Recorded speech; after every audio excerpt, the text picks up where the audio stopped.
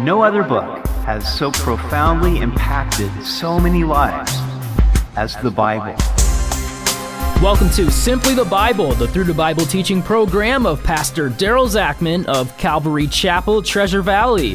Today we see that the Lord instructs Moses not to mess with the surrounding nations of Edom, Moab, and Ammon. God assigns everyone's portion for his own reasons. We hope you'll join us as Pastor Daryl continues in Deuteronomy chapter 2 on Simply the Bible. Most people have no idea how much God really is in control. They are tossed to and fro with world events. Meanwhile, God is orchestrating events behind the scenes to accomplish His will. Does that mean that we have no part in the process? No, but it does mean that God determines the boundaries of what people can and can't do. When the Apostle Paul preached in Athens on Mars Hill, he said of the Lord, "And he has made from one blood every nation of men to dwell on all the face of the earth, and has determined their pre-appointed times and the boundaries of their dwellings, so that they should seek the Lord, in the hope that they might grope for him and find him, though he is not far from each one of us.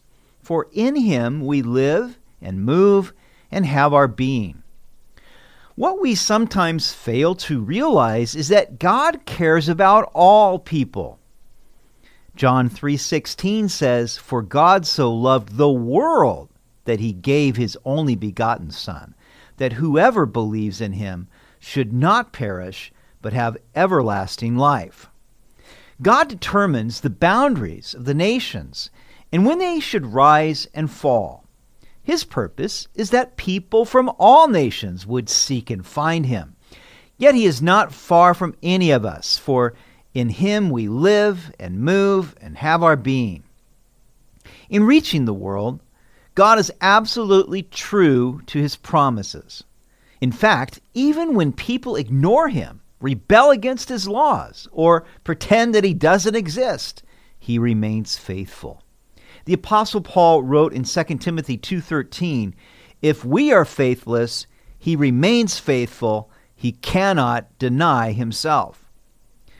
From the east side of the Jordan River, Moses gave a history lesson to the children of Israel of what had transpired over the past 40 years.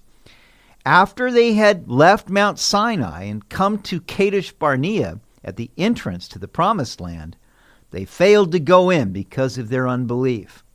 Therefore, God sent them back into the wilderness until that entire generation of adults, 20 years old and over, would perish. We pick it up in Deuteronomy chapter 2. "Then we turned and journeyed into the wilderness of the way of the Red Sea, as the Lord spoke to me, and we skirted Mount Seir for many days. And the Lord spoke to me, saying, 'You have skirted this mountain long enough. Turn northward, and command the people, saying, You are about to pass through the territory of your brethren, the descendants of Esau, who live in Seir, and they will be afraid of you. Therefore watch yourselves carefully. Do not meddle with them, for I will not give you any of their land. No, not so much as one footstep, because I have given Mount Seir to Esau as a possession. You shall buy food from them with money that you may eat, and you shall also buy water from them with money that you may drink.'" Now Esau and Israel were brothers. The nation of Esau's descendants was called Edom. Now the Edomites had mistreated Israel when they tried to pass through their land to their inheritance in Canaan. The king of Edom wouldn't allow them to pass through and came out to meet them with his army. Nevertheless, the Lord didn't want Israel to mess with Edom. God had given Mount Seir to them as their possession, and he honored his word. Here we learn that at least part of their hostility against Israel was because they were afraid of them. Fear will often make people inhospitable toward others. But for Israel to buy food and water from them would help break down the walls of hostility. It was God's will to use Israel to reach Edom, for as he promised Abraham in Genesis 22:18, in your seed all the nations of the earth shall be blessed. Verse 7. For the Lord your God has blessed you in all the work of your hand. He knows you're trudging through this great wilderness. These 40 years the Lord your God has been with you. You have lacked nothing. In the previous chapter, Moses said that they traveled through a great and terrible wilderness. They lived in that wilderness for 40 years, yet they lacked nothing. This was due to the gracious and miraculous provision of God by providing water from the rock and manna from heaven every day. Moreover, he blessed them in all the work of their hand. Even though 38 of the years they spent in the wilderness was because they disobeyed God, he never removed his compassion from them. He remained with them through all their trials. In 24 years of ministry in Boise, I can testify that there have been many trials along the way. There were times when I questioned my calling. There have been times of great personal pain. But through it all, I can testify that God has always been faithful. He has always provided for us. He has never left our side. He has blessed the work of our hands. The Lord is our shepherd, and we have lacked no good thing. Verse 8. And when we pass beyond our brethren, the descendants of Esau, who dwell in Seir, away from the road of the plain, away from Elath and Ezion-Geber, we turned and passed by way of the wilderness of Moab. Then the Lord said to me, do not harass Moab, nor contend with them in battle, for I will not give you any of their land as a possession, because I have given Ar to the descendants of Lot as a possession. We are unfamiliar with the places named here, but it seems that Israel traveled northward on the east side of Edom into the territory of Moab, which was east of the Dead Sea. Moab was the son of Abraham's nephew Lot. Now, Balak, the king of Moab, would give the Israelites a bad time when he hired the prophet Balaam to curse them.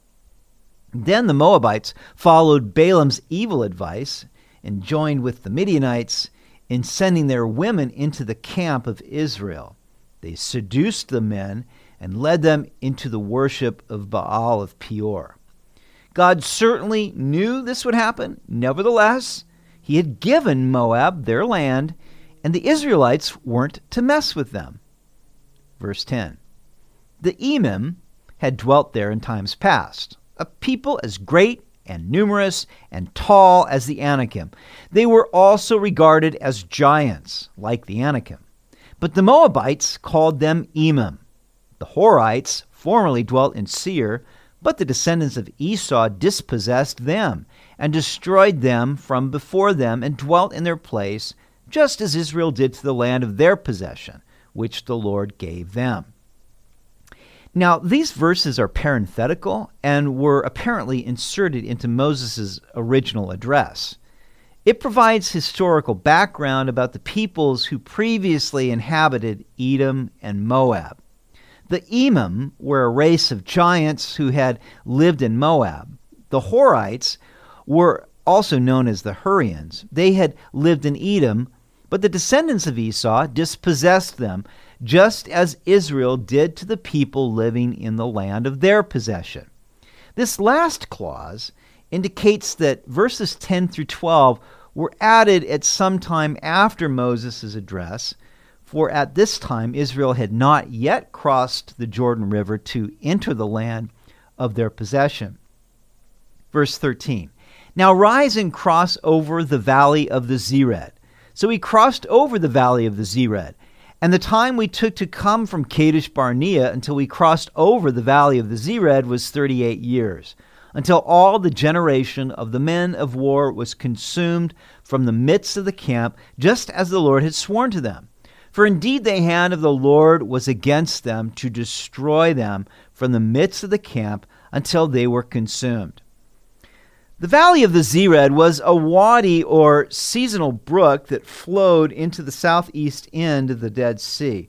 It was about 35 miles long and formed the boundary between Moab and Edom. When they crossed the Valley of the Zered, it marked 38 years since their failure at Kadesh Barnea, where they failed to enter the Promised Land. That was also regarded as a land of giants. Giants formerly dwelt there, but the Ammonites called them Zamzummim, a people as great and numerous and tall as the Anakim. But the Lord destroyed them before them, and they dispossessed them and dwelt in their place, just as he had done for the descendants of Esau, who dwelt in Seir, when he destroyed the Horites from before them. They dispossessed them and dwelt in their place, even to this day. And the Avim, who dwelt in the villages as far as Gaza, and Caphtorim, who came from Caphtor, destroyed them and dwelt in their place. Verses 20 through 23 provide a second explanatory note to the history of the former inhabitants of the land. As Edom drove out the Horites and Moab drove out the Emim, so Ammon drove out the Zamzummim, another race of giants. The Caphtorim, apparently an early name for the Philistines, dwelt in Gaza near the Mediterranean Sea. So God establishes the boundaries of the nations.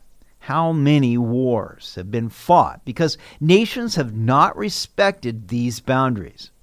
At times, God permits a Hitler or other ambitious conqueror to violate these boundaries. However, he always remains sovereign. Another despotic conqueror named Nebuchadnezzar came to this conclusion after he was humbled by God and spent 7 years eating grass like an oxen. He wrote of the Lord in Daniel chapter 4, "How great are his signs, and how mighty his wonders. His kingdom is an everlasting kingdom, and his dominion is from generation to generation. All the inhabitants of the earth are reputed as nothing. He does according to his will in the army of heaven and among the inhabitants of the earth. No one can restrain his hand or say to him, 'What have you done?'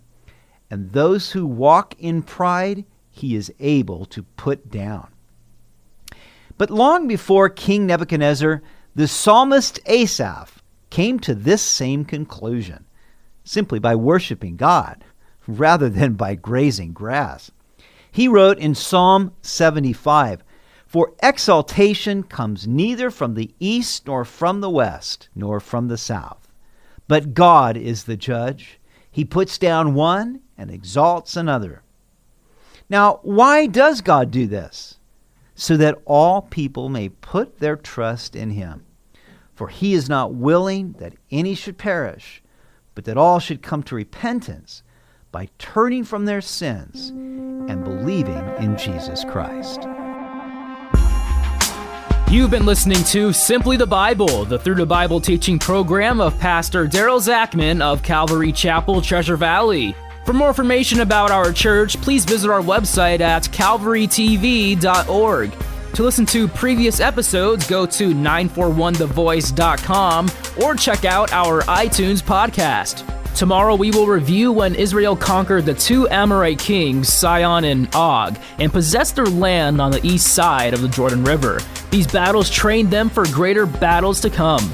We hope you'll join us as we continue through the book of Deuteronomy on Simply the Bible.